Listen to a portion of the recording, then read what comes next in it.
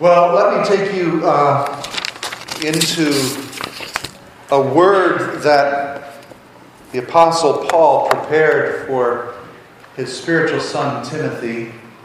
I believe that as an apostolic church, we're in a study on what it means to be apostolic. This is an apostolic message for the day and the hour. It was spoken to Timothy, and with that, it needs to be spoken to the church. And so as Paul spoke this to Timothy, he told him what he wanted to accomplish.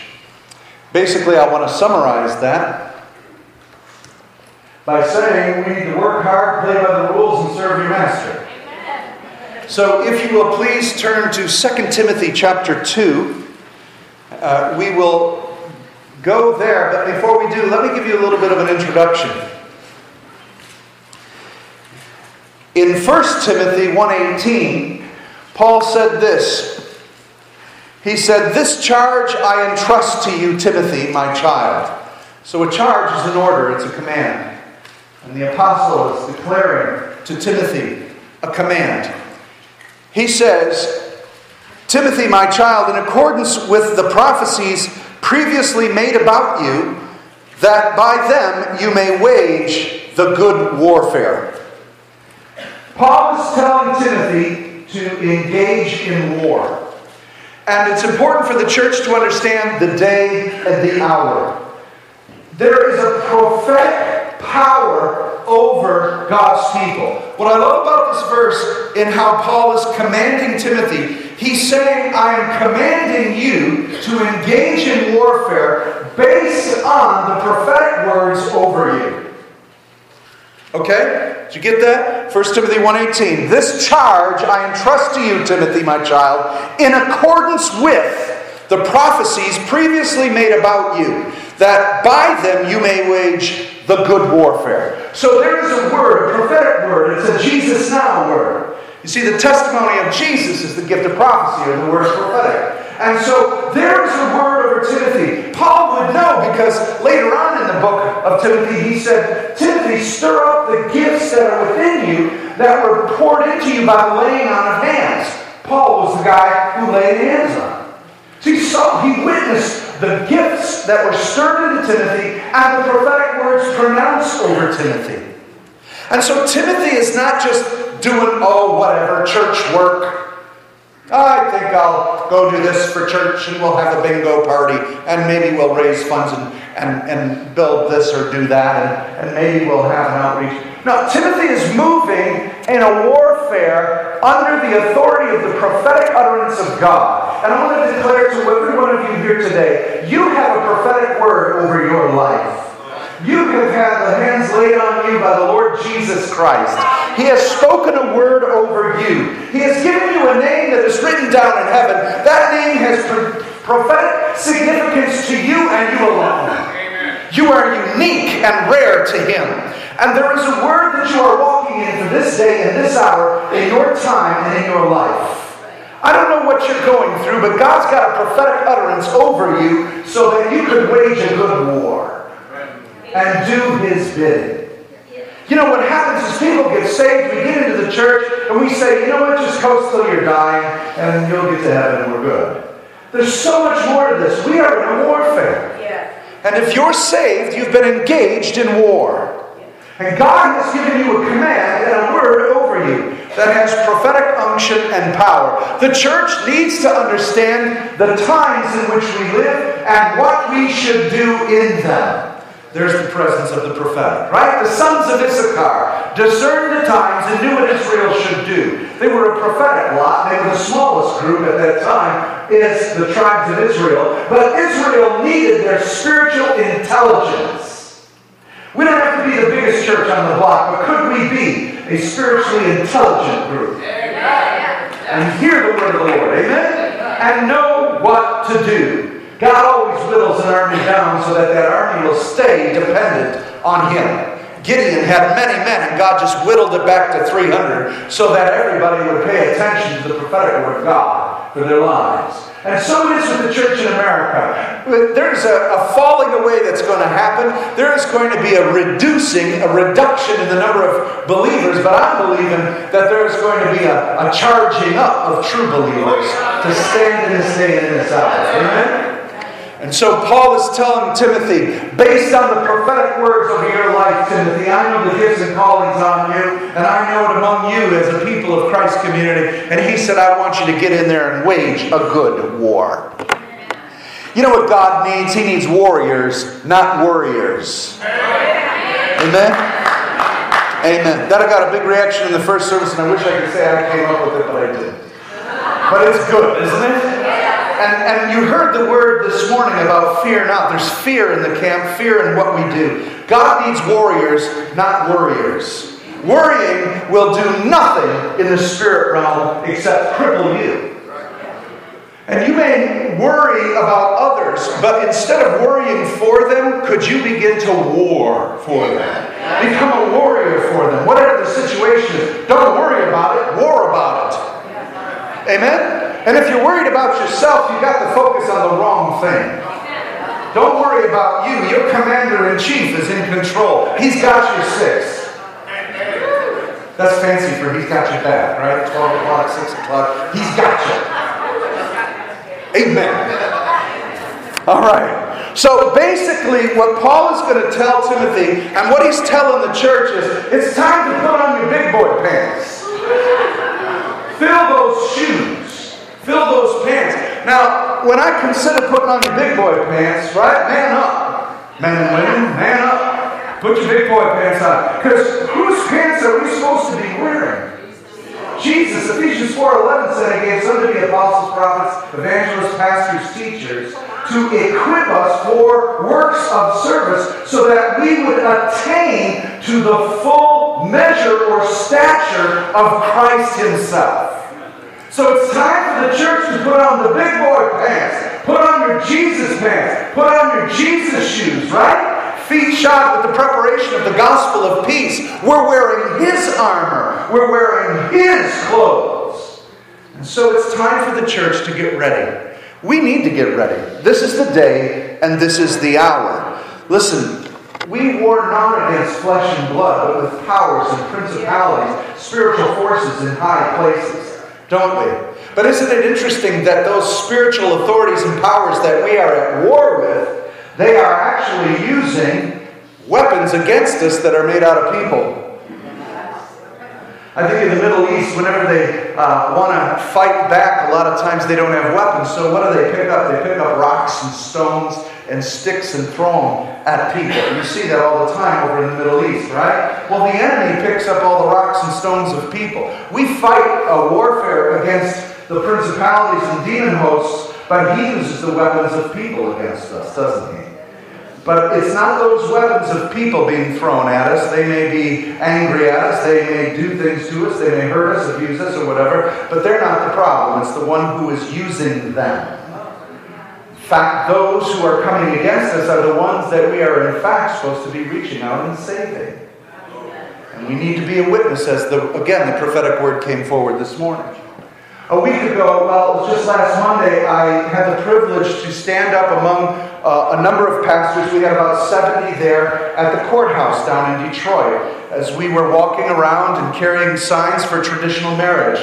And we were out there declaring to everybody that Michigan had already voted that marriage is defined by one man and one woman, and by 2/3 vote in this state, right? And a judge is just about to overturn that. And it was interesting, an interesting dynamic took place. I had gotten there early and I was walking in the line and in the circle. It's kind of funny because I got there, they handed me a sign and I started walking. And as I was walking in the circle, a guy coming towards me said, "Turn the sign around." Oh, it was white. I was blank for a while. Nobody knew where I stood. Ooh, that's embarrassing. So anyway, so I'm walking along, and so at that time there were about 30 folks who were for traditional marriage, and maybe about 6 to 10 folks who were pro-gay and lesbian. And we became one line in one group. And so as we're standing in line, and I'm behind some young ladies that were lesbian, and a couple, we began talking. And in our discussion, it was freezing out. We were really cold. We started talking and chatting. So what's your view on this? How do you feel about it? And we began to talk. Just about that time, we were having discourse and communication. The rest of the pastors had come and shown up. And so, like I said, they piled up. We had about 70. And they called us, all you folks, to come down to one side. And they said, get in lines of 2. And they had a bullhorn out there and Bibles and started reading verses and let's pray and all this. And I was standing in line with them, and I was looking back and seeing where the gay and lesbian group was. And it didn't feel right for me that we were all here. And it's right for them and us to be there and make our stand. But something wasn't right for me. And so as we were standing there, where they decided we're going to walk around the courthouse, and we're going to sing, we're going to declare, and be soldiers in the army of God and all that. And as they were getting ready to start, I thought, I liked it better over there. And so I left the line and got out of line, and I went back to the couple of ladies that I was talking to. And so as the group of pastors, again, you're going to find in this warfare that we're in, that there are places you need to stand and places other folks need to stand. And you don't need to judge or determine. But let them follow the lead of the Holy Spirit, all right? It wasn't right for me to be in that line because I had made connection and I wanted to minister to these 2 ladies. And the rest of the group needed to be there so that the news could see it and the reporters could see it, but I needed to be here where no one could see it. And so I was ministering to these 2 young ladies. The lady was cold. I gave her my gloves. We began to talk. We began to chat. And as the army of pastors were coming through, they were singing, "We are soldiers in the army of the Lord. Bring it to the streets," and all this. And I could tell these 2 girls were like, scared. And I said, you know what? You've got to understand something. And I said, and I know a lot of these pastors. I said, these are good men. And I said, they're concerned for our society and the structure of our society based on redefining, or better put, undefining marriage.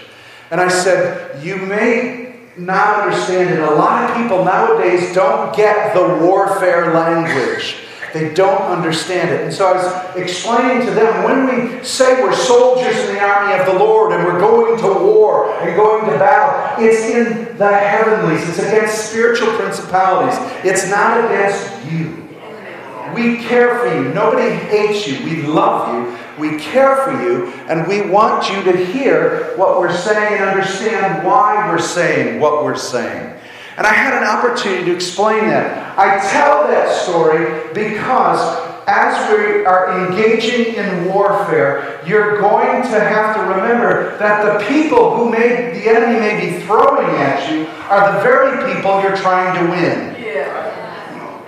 They may hurt you, they may offend you, but they're in fact the object of his affection. He wants you to win them to them. And so you're going to see people in place over here doing certain things, maybe being very radical or saying certain things. They may need to, but you may be over here where no one sees, and you're saying something and ministering to 1 or 2. Don't worry about the placement. You listen to the command of God for you. And do what you need to do. Amen? And so Paul was telling Timothy, based on the prophetic word over you, I want you to fight the good warfare. And so turn with me to 2 Timothy 2:3. This is our text, and this is where we begin. So what he told Timothy is this: share in suffering as a good soldier of Christ Jesus. King James says, endure the hardship of a good soldier. That's not very pleasant. I thought I got saved, I get all sorts of benefits, Jesus loves me, I get blessings, he gives me money back when I give him money, and everything's good and rosy. I'll find the person that I'm to be with for the rest of my life. It's a beautiful thing.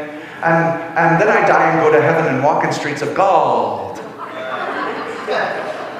And then you get saved and everything just crumbles. And then you realize God's tearing everything down so that He can build it up His way. Because the construction that we put together is really weak and feeble.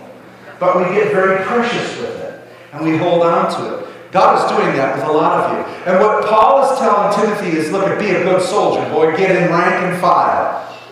And endure the hardship. Can you imagine soldiers, right? I remember there was a movie way back called Private Benjamin, where this woman joined the army, right? She didn't know what to do, so she joined the army, and she was real frou-frou and girly and all this. And joined the army, it's hilarious, because they're calling her to get in line and all this. It's like, it's too early. I'll break a nail. I just had to, you know what I mean? Is the church there?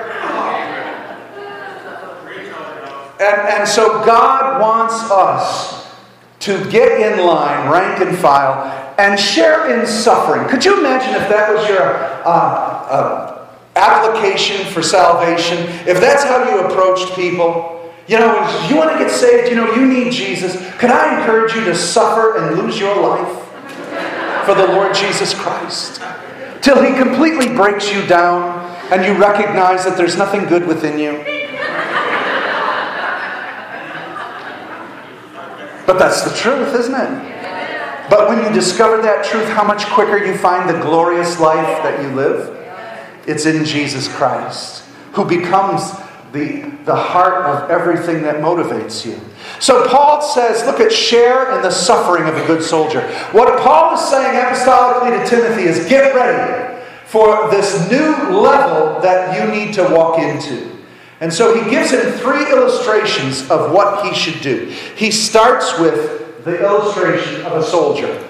And he says this to Timothy: no soldier gets entangled with civilian pursuits, since his aim is to please the one who entrusted him. The job of a soldier is to do what his commander says, and nothing else. He's not to get entangled or tripped up with civilian affairs. Now, is Paul saying, you know, well, be a soldier, don't get involved in politics. The church shouldn't be involved in politics. No, he's not saying that. Well, the church shouldn't be involved in business and enterprise. No, he's not saying that. Church shouldn't be involved in the arts and all that. No, he's not saying that. He's saying this: be a soldier, but don't be entangled in civilian affairs. Basically, don't be double-minded. In other words, Jesus put it this way: seek ye first the kingdom of God.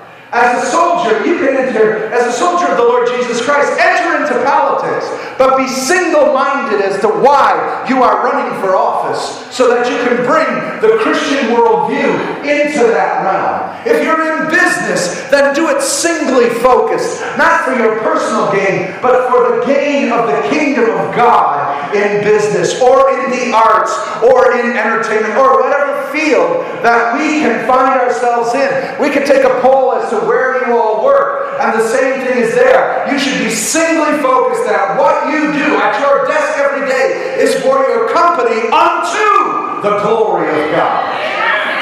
Amen? Amen. And so you serve as a soldier who's not double-minded. Can you imagine a double-minded soldier on the battlefield? Right? Should I go left, right? Should we go right? Next thing, he's down. You got to know where to go. When your leader says run, you run. When he says fall, you fall. And so the Lord is commanding us, and He's directing us. There's a rule in battle that you always go with the last order given. If you haven't heard from the Lord in a while, but you know what He did tell you about a month ago or a year ago, stay with it. Stay with it. You haven't heard a new course yet? Stay with it until He prophetically speaks into your life for a change. And do that. It's interesting. He says no soldier gets entangled with civilian affairs or being double-minded. A little later in 2 Timothy, in chapter 4, verse 10, he says, for Demas was in love with this present world, has deserted me to go to Thessalonica. His co-laborer, his co-soldier with him, To Demas, what happened to him? He was double-minded. The things of the world caused him to go over to Thessalonica. I'm done here. This isn't working for me. I don't like it. Well, a soldier can't decide, you know what? I don't want to go to war today. I'm not feeling it. It's hot out here. You know, Afghanistan, Iraq, it's hot out here. There's sand everywhere. It's in my shoes. I just don't want to fight today. And I'm sure the sergeant would say, no problem, we'll call on someone else. Right? Where's the church in America? When the sound of revelry, when the sound to rise up and sound the alarm of God is in the hour. You heard the prophecies this morning. Do you not know the day and the hour? It is time to show up on the battle line. So we've got to be soldiers who are not double-minded. You don't serve you and Jesus. You serve Jesus. Amen? So that's what God is having us do. Let me read to you 1 Corinthians 6, 19 and 20. I'll help you understand it a little better. Paul said this, do you not know that your body is a temple of the Holy Spirit within you, whom you have from God? You are not your own. You were bought with a price, so glorify God in your body. In other words, you don't have any rights. Okay? How many of you are Christians here? How many are Christians? Okay.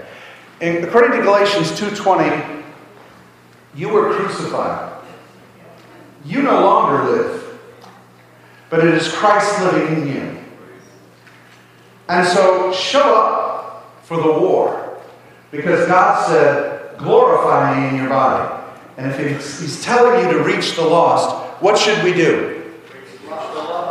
Yeah, I'm going to try that again. If God is telling us to reach the lost, what should we do? Reach the lost! If He's calling us to disciple the nations, what should we do? Disciple the nations! Alright, so He gave orders 2,000 years ago, and they have not changed.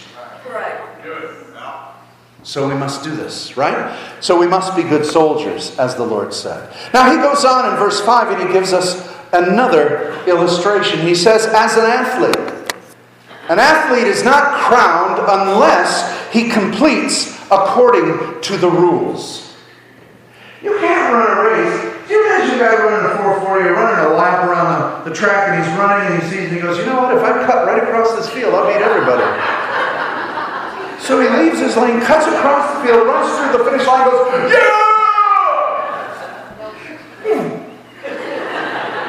And he goes, that was stupid, you're disqualified. There are rules of engagement. You cannot live and witness to the glory of Jesus Christ as a temple of the Spirit of holiness and lie and cheat and deceive and steal and do whatever you want. If you're an athlete, you got to run according to the rules. If you're a soldier in the army of Jesus, you can't be cheating. You can't be stealing. You can't be sinning. You can't be breaking the very laws of God's own holiness as you're a representative of that holiness. Nobody likes that. Right? That's deception. How many of you guys felt bad when this guy showed up? I mean, I used to think this guy was awesome. Amazing. Superhuman. They'd test him and he'd be like, he can do any race. Yeah, America. Right? Live strong. People wear those bracelets. Yeah. All right. Come on, did anybody else love what this guy did? I was awesome. So you're supposed to live strong till we all found out we lived wrong.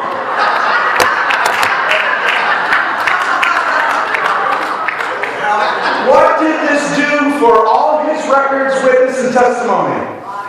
Disqualified. Completely. How many of you have heard of evangelists and preachers and preaching the word and preaching with conviction and making declaration and saying to do this and follow the Lord, only to find out later that they were conniving and taking and skimming money or sleeping around or doing something? What does that do? It disqualifies their witness. No, it doesn't. It makes everybody know that we're all sinners saved by grace. Come on.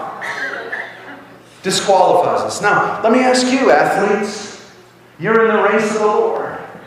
Run in your lane. Do what you should be doing. Run for the Lord Jesus Christ. Serve Him to the best of your ability. Paul continually tells Timothy in the book of Hebrews and others, he says, take off the sin that so easily entangles you so that you can run this race looking to Jesus, the author and perfecter of your faith. Don't get entangled. Don't be double-minded and run according to the rules. What are the rules? Love the Lord your God with all your heart, mind, soul, and body. Look, if you can't love the Lord your God with all your heart, mind, soul, and body because you're involved in ministry, quit ministry and love God. He needs that more than anything else. That's what He wants from you. He can get the job done. But He needs people who will be true witnesses of who He is. Amen? Don't you worry about someone else. Don't worry about the guy over there. Right? How many of you remember Peter? When Jesus is restoring Peter, and He says, feed my lambs. Do you love me, Peter? He says, feed my sheep. Do you love me, Peter? Feed my sheep, right? And then He says, Peter, when you are old, you will no longer be putting your sandals on and tying your shoes or going where you want. Someone will put you where you're going to go. He's just kind of prophesying of the death He was going to have. And after Jesus says that, what's the first words out of Peter's mouth? What about John? And I love Jesus' response. What's that to you?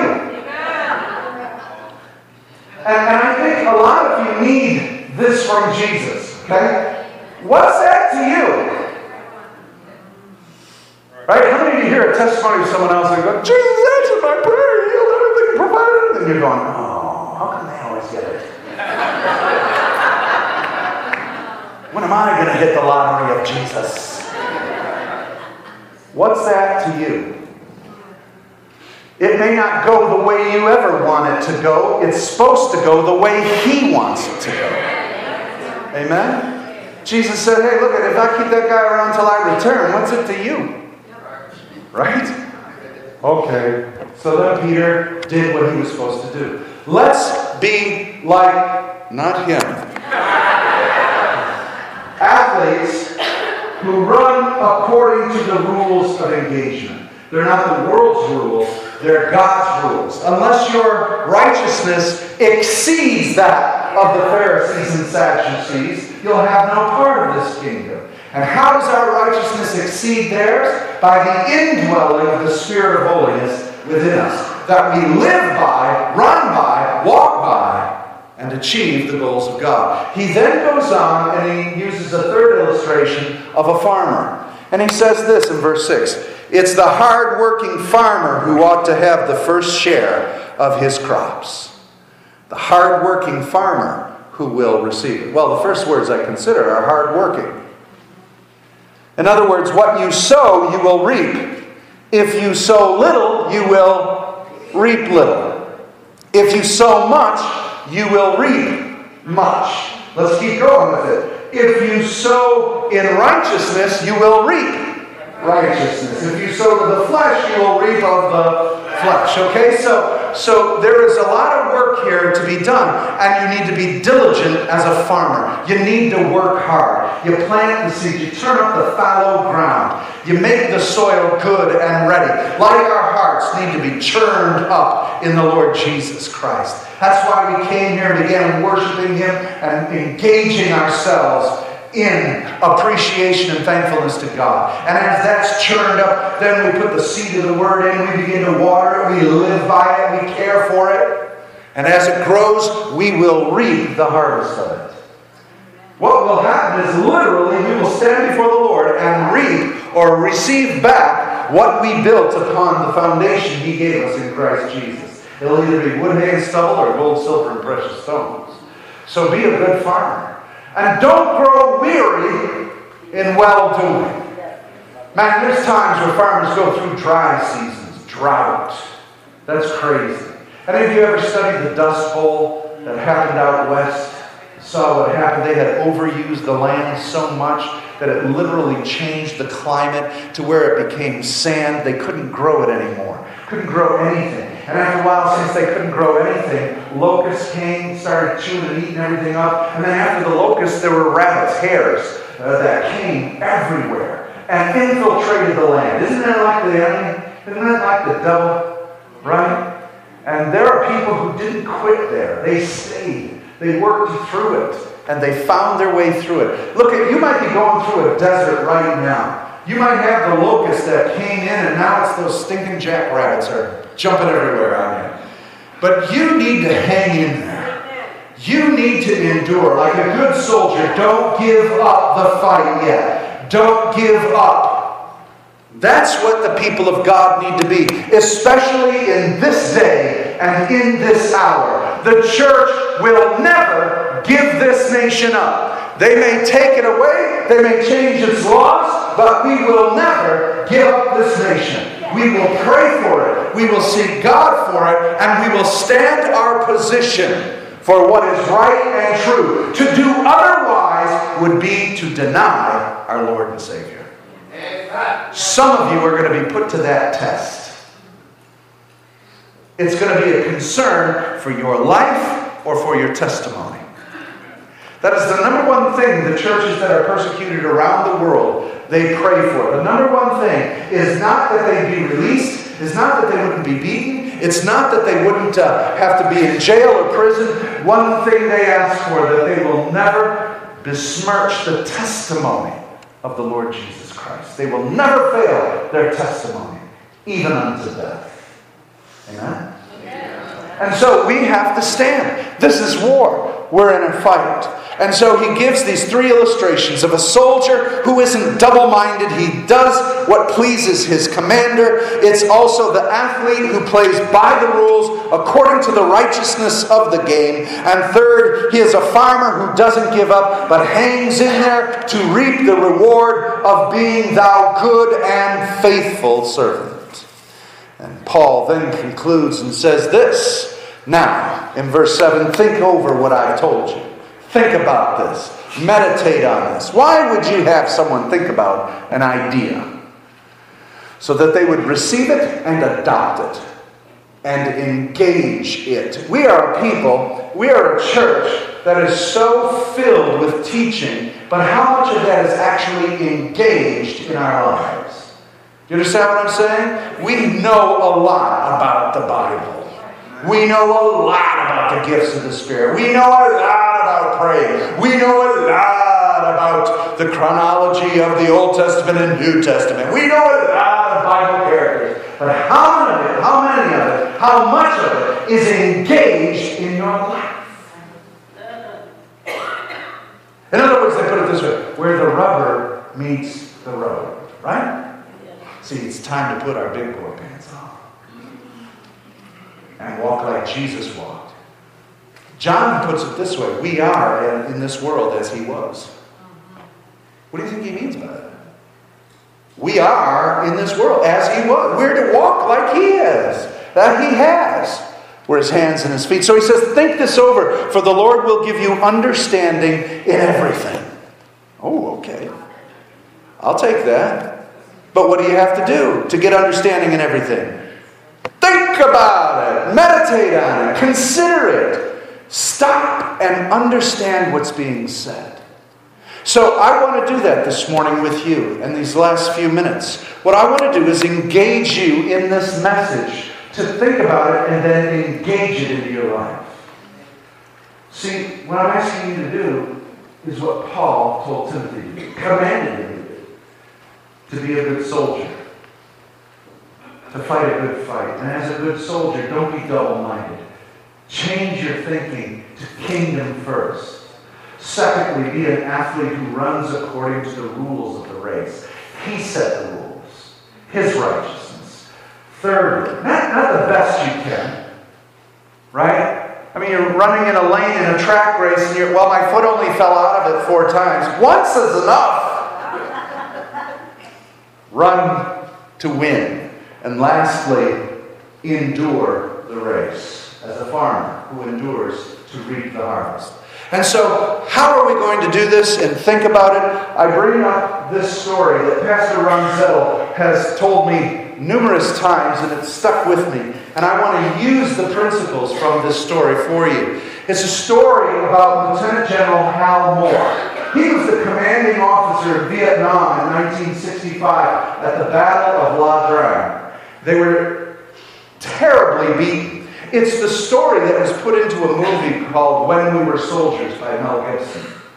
And as this story goes, this commander was bringing, it's an early fight in the Vietnam conflict war, as they were trying to take this hill, the enemy just pummeled them. And in the middle of this battle, it's been recorded that some people saw General Hal Moore sitting under a tree, and it looked like he was sleeping. So at the end of this disgraceful battle, they pull him back, they bring him in, they want to court-martial him. They say, we've got witnesses that say, in the middle of this battle, you losing your men, you're under a tree sleeping. And he said, no, he testified, I was not sleeping. He said, I was doing three things. He said, number one, I was considering what's happening. I had to quiet myself, overlook this battlefield and consider what is happening right now. There's the prophetic.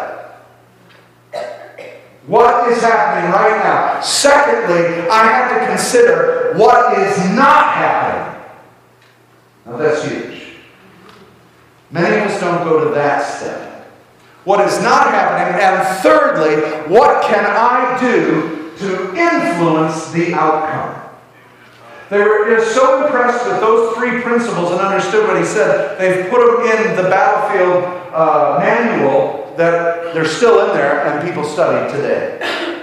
And so I want to engage you in this warfare and ask you right now as we would pray. And ask you concerning being double-minded and following this race of the Lord and being faithful unto the end. What is going on right now in your life?